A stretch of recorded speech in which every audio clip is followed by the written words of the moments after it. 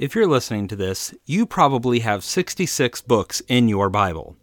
However, there are some people out there who get over 70 in their Bibles. So if we were to break this down into car terms, are other people riding around in luxury cars while we've got the most basic model, or do they just have a lot of extra features that aren't even necessary? Hey everyone, my name is Ray Burns, and I want to equip Christians to think biblically about every area of life so that they can keep growing in spiritual maturity. Before we jump into the meat of this episode, I just want to take a moment to thank some of my monthly supporters over on Patreon. Noralai, who has been supporting Onward in the Faith since November of 2020. Todd and Shelley, who have supported since May of 2020. And Leah and Jim, who have supported since March of 2020.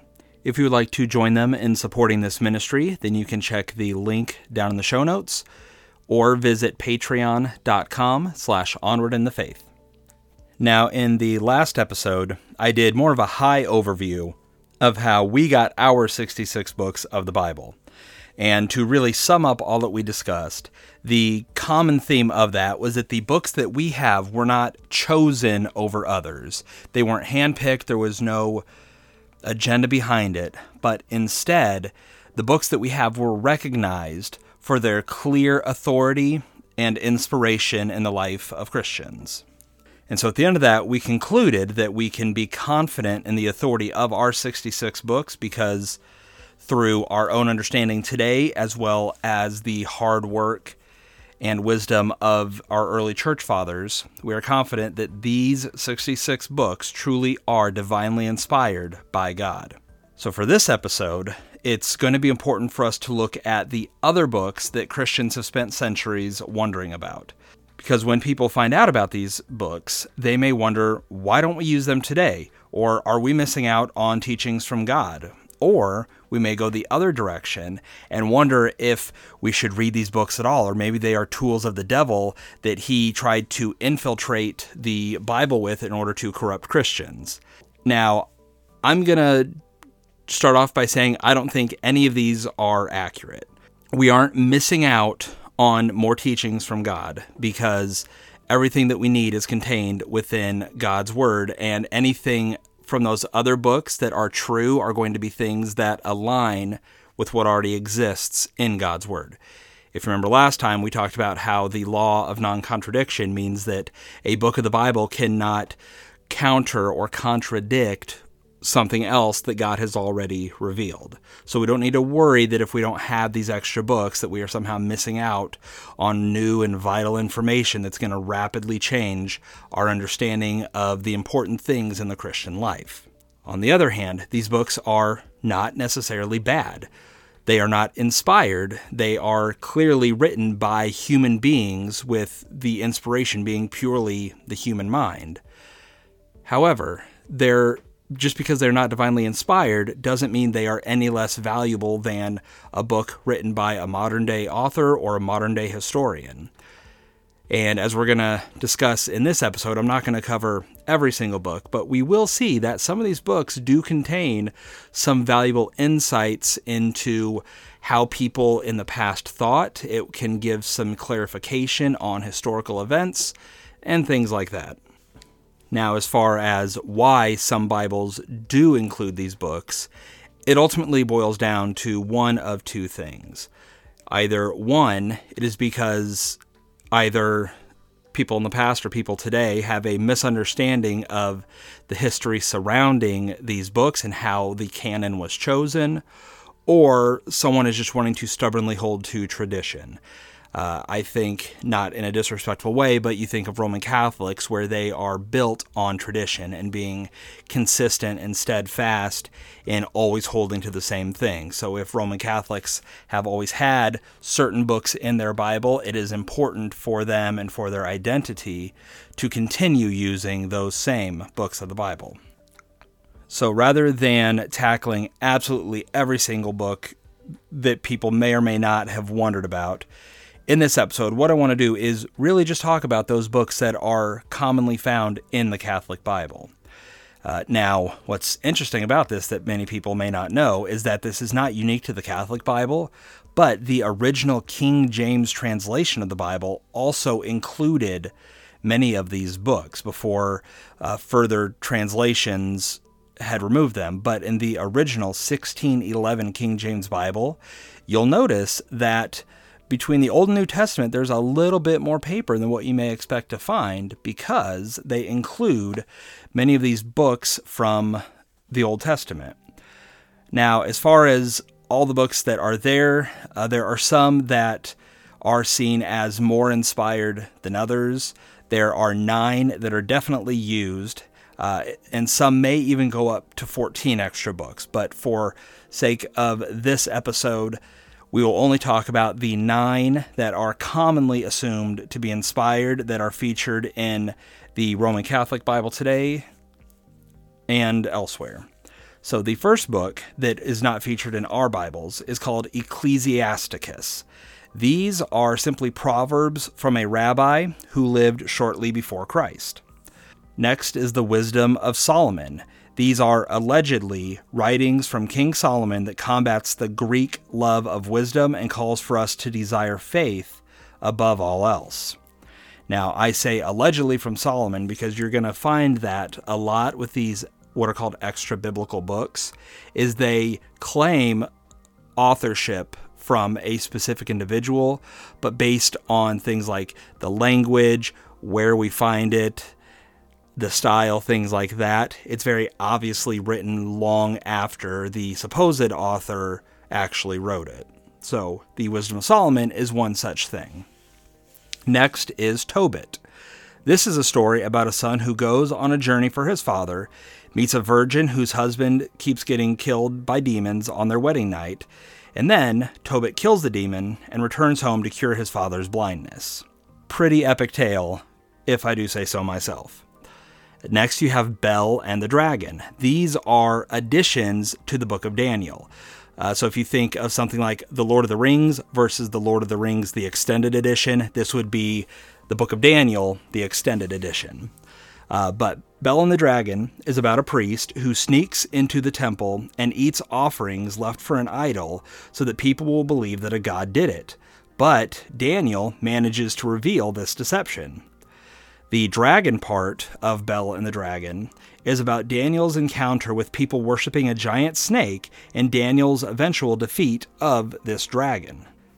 Now, worth noting is that the dragon of this story is assumed to give clarity and understanding to mentions of a dragon in biblical prophecy.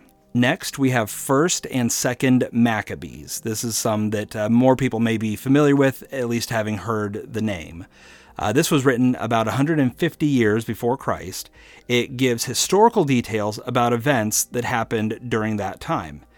Now, what's really interesting here is that 1st Maccabees is actually accepted by historians as a true historical account of a revolution that occurred, while 2nd Maccabees tells these same stories from a more religious and therefore supernatural perspective. Now, 2nd Maccabees contains a fairly good amount of Roman Catholic teaching, especially about purgatory. So when you say, how can Roman Catholics believe in purgatory? That's not found anywhere in the Bible. It is found in the Bible, just not the Bible that you are reading. But if their Bible includes 2nd Maccabees, then they can say, hey, look, here in God's divinely inspired word, you can see talks of purgatory. Next, and if you're at all familiar with biblical criticism, this is actually a really interesting one.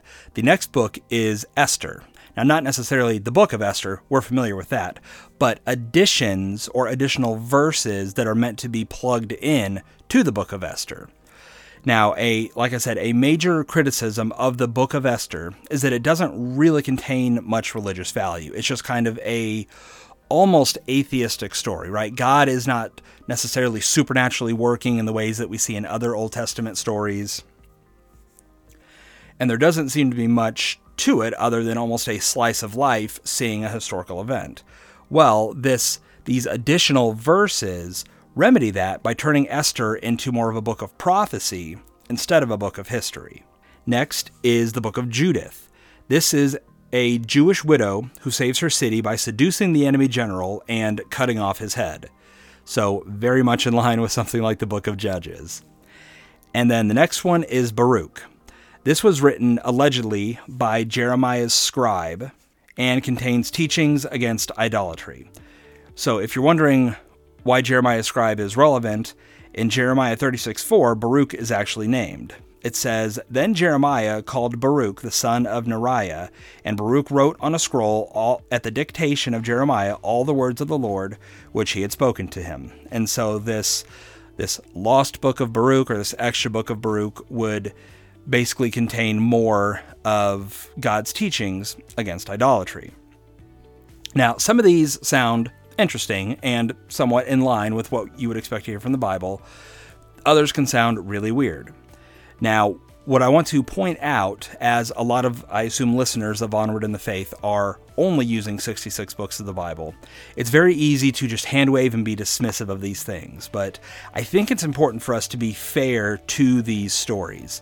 It's easy to read about some of these, or to actually read the stories themselves and have really outlandish things, like in the book of Tobit, where Tobit defeats a demon with a fish. I'm very serious about that. He uses a fish through the instruction of an angel to defeat a demon. And we can read stuff like that and wonder how people can just fall for such silly stories. And we can think to ourselves, oh, obviously that doesn't belong in the Bible. That's just very mythological and just so silly and so outlandish. There's no way that belongs in the Bible. I want us to remember, though, that most of us believe that there was a actual fish that swallowed Jonah for 3 days. We believe that a nation walked around a city for a few days and then blew trumpets and an entire stone city collapsed. We believe that a guy named Samson got strength because of his long hair. And we believe that dead people walked around Jerusalem after Christ's death, if you read Matthew 27:52-53. Again, we don't want to just be dismissive and say, oh, I don't believe that, so I'm going to minimize it and ridicule it, because the things that we believe God did miraculously throughout history can be pretty outlandish to other people who don't believe in what we believe is divinely inspired by God and therefore a true accounting of historical events. So instead of just mocking the contents of them, instead, I want us to examine the bigger issues with these texts. Now, the first issue to pay attention to is that as we grow in our understanding of historical texts and being able to analyze and understand when things were written, it becomes clear that these were written during the 400-year period between the Old and the New Testament. So the Old Testament basically ends. We have a 400-year period of silence. Then Jesus Christ comes on the scene, and we have things like the Gospels leading into the rest of the New Testament. But during that 400-year gap, God seemed to be very quiet. He was not speaking through his prophets. He was not working miraculously through his people. The Jews at that time were living fairly normal and mundane lives. And so, logically, if we're honest and we consider the worldview perspective of those people growing up with all these stories and these texts of how God worked through their people, it makes sense that these people would want something to indicate that God was still active and speaking to his people in that time period. So just as today people want God to continue to speak through prophecy and people don't want to be content with what God has truly given us, we want more. We want something new and fresh and even maybe different. People back then were likely very desperate to hear anything from their God.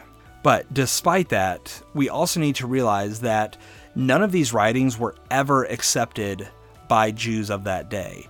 So we talked about how one of the primary judgments that determined what goes into our Old Testament is simply saying, what did the Jews always hold to be authoritative? These extra books that, were allegedly written during the Old Testament time, or they were written during that period, like the Maccabees, we need to realize that while they may have been read and understood by Jews, they did not hold them with that same level of authority as the rest of the Old Testament.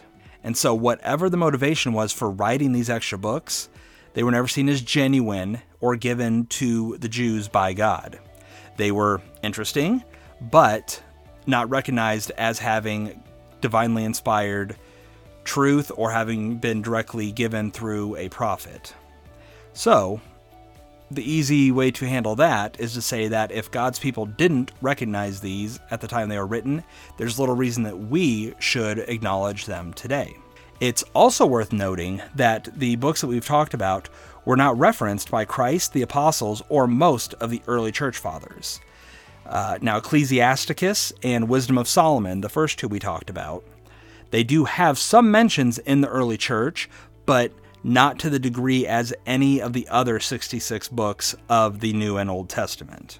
And so from this, we can also conclude that their authority wasn't recognized until about the 1500s when the Catholic Church, or I should say the Roman Catholic Church, made them an official part of the church's teachings. Now, you may have heard these books called the term the Apocrypha, and I want to be clear, I don't believe that these are products of evil, or that someone is wicked for even reading it out of curiosity. I think as someone who just has a interest in history, they are a worthwhile read just to see what people were talking about and thinking about during that 400-year gap, or even thinking about after the time of Christ and the apostles, when you get to the different stuff like the Gospel of Thomas and things like that. These aren't something we should teach out of. They aren't something we should necessarily get truth out of, but they can be informative, or at the very least interesting. But I think ultimately they were written, again, not to be evil, but really to fill in gaps that God seemed to leave, whether it was that 400-year silence, whether it was things like the Book of Esther and someone saying, hey, this should be more theological, it should be more divine. And so someone, for whatever reason, thought it was a good idea to add verses to it to make Esther line up more with what they expected God's word to look like. And at the end of the day, it may have just been well-meaning Jews who mistakenly thought that they had received a message from God like prophets had before.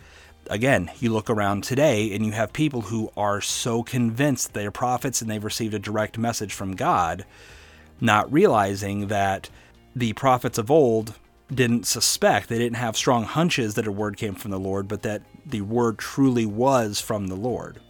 And so these other writers may have had fuzzy feelings, they may have had really cool ideas, and at the end of the day may have just relied on their emotions and said, this feels right, this feels like it's from God, not realizing it was probably a mixture of their own ideas, experiences, and desires, prompting them to want it to be confirmed through a more divine source. Again, not inherently evil, just misguided.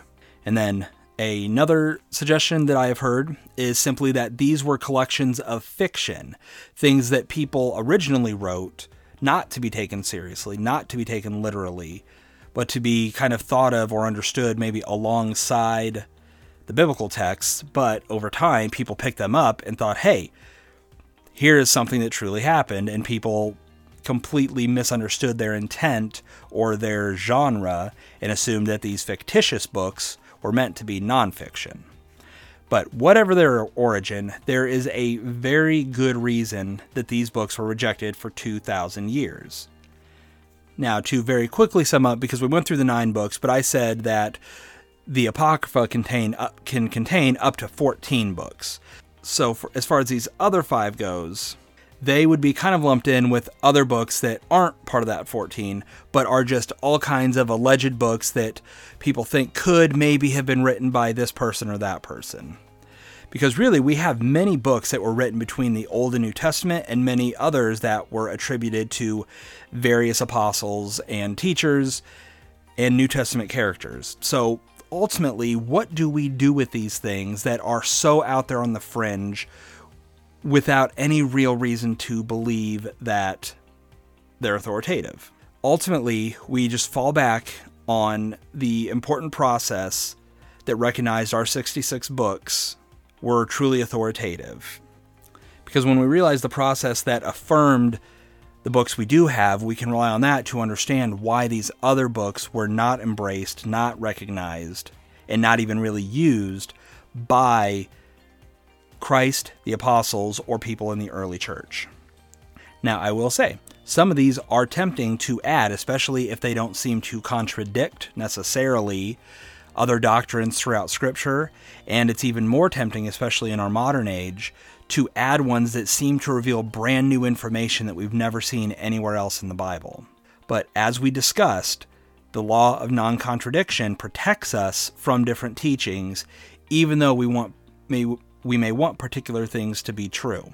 And that is why we don't use things like the Gospel of Thomas, which, to sum up a part of it, says that if a woman wants to enter heaven, then if she can turn herself into a man, she will be guaranteed entrance. Again, people say, well, what about the Gospel of Thomas? Wasn't it written by Thomas? Well, I don't know. You tell me. Does that have any contradiction with anything else in God's Word? If it does, it's clear that even though it may have the heading, the Gospel of Thomas, that doesn't mean that it was written by Thomas or divinely inspired and intended by God to be read by his people for thousands of years. So that is, in a nutshell, what we do with these extra books and how we understand why these extra books were not included in our Bibles. It really just comes down to what came from the Jews for the Old Testament, or in terms of New Testament, what clearly came from an apostle, and how do we know that based on how the early church talked about them, quoted them, or recognized them as authoritative. Now, there is one special mention that I want to make, and that is the Book of Enoch, because that is an interestingly tricky book that I am still trying to wrap my mind around. So, although part of the Book of Enoch was likely written about 100 years before Christ, again, during that 400-year period of silence, the book has a lot in it. And of note, the first portion of it clarifies the events in Genesis 6:4, where it talks about how the Nephilim were on the earth in those days, and also afterward when the sons of God came into the daughters of men, and they bore children to them. Those were the mighty men who were of old, men of renown. And so what the Book of Enoch does is it adds clarity to what these Nephilim were, what was happening at the time of Genesis, with the sons of God who are recognized as angelic type spirits, the daughters of men being actual men, and therefore these Nephilim being human spirit being hybrids. Interestingly, if you read it, it also seems to prophesy a lot about Jesus Christ, and has a prophecy that if it's true, and if it's meant to be taken numerically so, this would mean that the judgment and revelation will happen in the year 2300. Now, historically speaking, the Book of Enoch was thought to be inspired until about 300 AD. And even Jews were accused of rejecting the Book of Enoch specifically because it held prophecies that clearly pointed to Jesus. Now, we talked before about, did Jesus or the apostles ever quote from a book to help us understand if it was authoritative? And with the Book of Enoch, there actually are quotes. It's referenced twice. We see it in Jude 14, which says, "It was also about these men that Enoch, in the 7th generation from Adam, prophesied, saying, Behold, the Lord came with many thousands of his holy ones." Again, we don't see a prophecy from Enoch in the book of Genesis. And so Jude here is quoting from the book of Enoch. We also see it mentioned in the book of 1 Peter.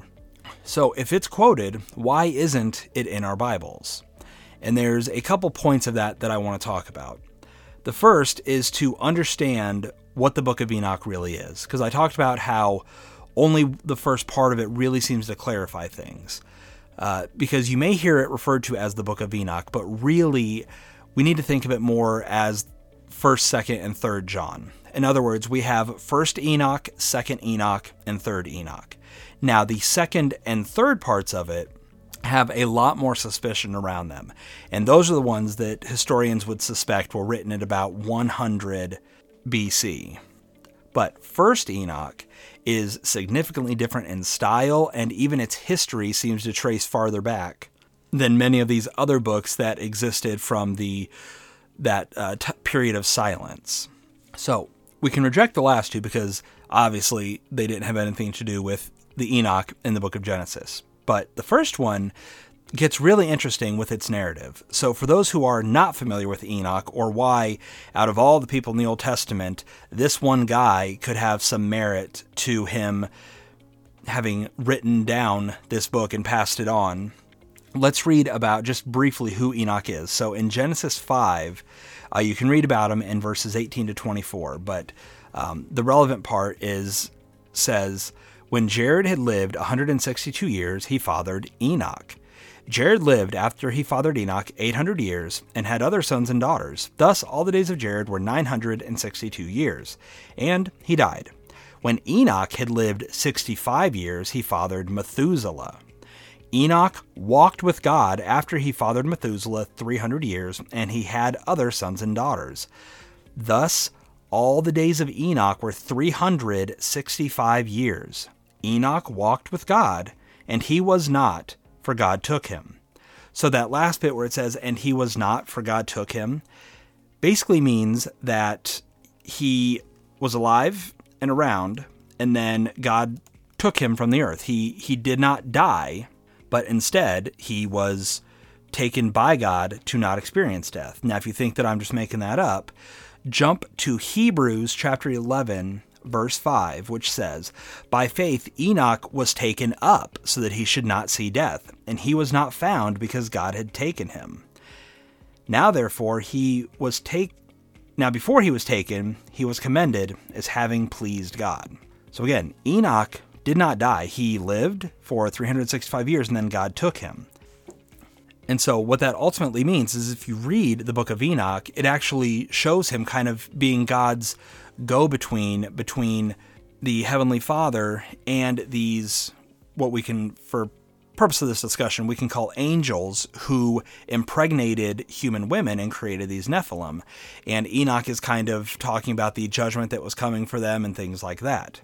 Now, if, big if, please hear me, if this was written by Enoch, it gets really interesting, because if Enoch did indeed write these things down, then what most likely happened is that he would have passed it on to descendants or even directly to Noah. And Noah would have then taken various writings of the time, because we can assume that Noah didn't just hop on the ark and go, but instead that he probably would have taken artifacts of the time with him, possibly including something written by Enoch. And then from there, after he debarked the ark, he would have made sure that it was passed down through the generations. Now, what's really interesting is, again, I assume that a lot of people here are a bit more of the conservative, literal 6 days of creation mindset. And so there is a thing down in Kentucky called the Ark Encounter. It's a replica of what Noah's Ark may have looked like and things like that. And within that, they actually have Noah's study or his desk area, a place where he would have been writing and things like that. And they chose, based on, not because we know that this happened, but in the Ark Encounter, they chose in Noah's office to include documents and things like the Book of Enoch that Noah might have carried with him to preserve from destruction as God poured his wrath out on the earth through the flood. And again, if that's true, then that would mean that Israel, as they were carrying things around with them and passing them on and preserving them for the generations, the book of 1st Enoch would have been one of these things that explained to Israel part of why the world was the way that it was, why things were so broken, and why God had aligned things a certain way. And also interesting is that the contents of 1st Enoch, they shed light on things, but they don't create new teachings and actually align fairly well with both New Testament teachings, understandings, and revelation. So, with all that being said, if this really was written by Enoch, why don't we include it in our Bibles? Why don't we have 67 books of the Bible? Well, once again, we have to fall back on inspiration. Yes, Jude and Peter quoted the book of Enoch, But the New Testament also has quotes from other things that were valuable or used at the time, but that didn't make them authoritative. It just meant that those documents actually existed and were in wide enough circulation and usage that if someone quoted from it, they assumed that their readers and hearers would get the reference. So today, that would be like someone quoting from, say, a Star Wars movie or a famous book or things like that, where someone can quote it, and even a pastor can quote something from the pulpit. They may reference a good quote by someone like John MacArthur or something like that. And when the pastor does that, either they are saying with something like Star Wars, hey, here's a good example that you understand from our modern culture, or in the case of a quote by another Christian, saying, hey, this is not authoritative, but it's valuable. And so when it comes to specifically the book of 1st Enoch, I think that's probably the way that we need to look at it, is that the early church recognized that while it could have been carried along by Israel, they did not include it in their divinely inspired books written by prophets. Instead, they, at best, would have held it as just an important piece of historical data, right? A historical account from a supernatural perspective, but different than being divinely and perfectly inspired by God and meant to be an authoritative part of their life. So even though apostles quoted it, even though the early church even thought that the book of Enoch, or at least 1st Enoch, was inspired, at the very least, we can say that this does give the book of Enoch credit as being more than just some kind of weird made-up fiction, but there is something about its content that people found to be in alignment with the truth of God. But that does not make it authoritative. It still needs to pass the rest of the tests that we discussed in the previous episode, and ultimately it just doesn't in the same way that other Old Testament books do. So just like many men in the Old Testament and New Testament would have written other things that weren't preserved in our Bibles, we can hold Enoch with that same level of things, saying this could have been written by the author that it claims. The events here could have actually transpired in the way that they say, but God has chosen not to have it be used in a way as the rest of our authoritative books, so we do not include it in our canon. So that is going to wrap up this discussion of the 66 books of the Bible, how we got ours, and why we don't have more than what we have. Now, in the end, while this is all interesting information, I think it's also important for us to praise God that He's preserved His Word throughout all of history. Not only because we get to see the truth that He wants us to know, but because He's made sure that His truth isn't mixed with false teaching. The Bible is under enough attack today without giving its enemies something they can actually criticize, and so we are so thankful that when we are defending the truth of the Word of God, we know that what we are defending truly is the Word of God, nothing more and nothing less. But I do hope that this two-part series has been valuable, because part of being a student of the Bible is to be a student of history, because the Bible is a piece of history. It's not a made-up thing. It's not a collection of stories like Greek myths and things like that, but it is a historical book. The events in it take place in history. It's written, divinely inspired by God, but written by human authors who existed in history during certain time periods. And so when we understand what the Bible really is and how we received it, it starts to also become clear why it holds the key to life. We see how God gave us more than just a collection of men's ideas, and thus we see why we should be willing to give up everything to obey what it says.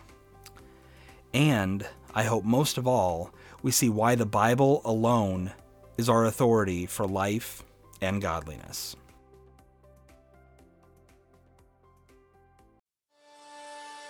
Thank you for listening to this episode of Onward in the Faith. Make sure you subscribe to the podcast and visit onwardinthefaith.com, where you can read hundreds of articles about every area of the Christian life. If this ministry is a blessing to you, there are 3 ways that you can support it. You can pray for Ray and Onward in the Faith itself. You can share this episode with others, Or you can help with various expenses by visiting patreon.com/onwardinthefaith or following the link in the show notes.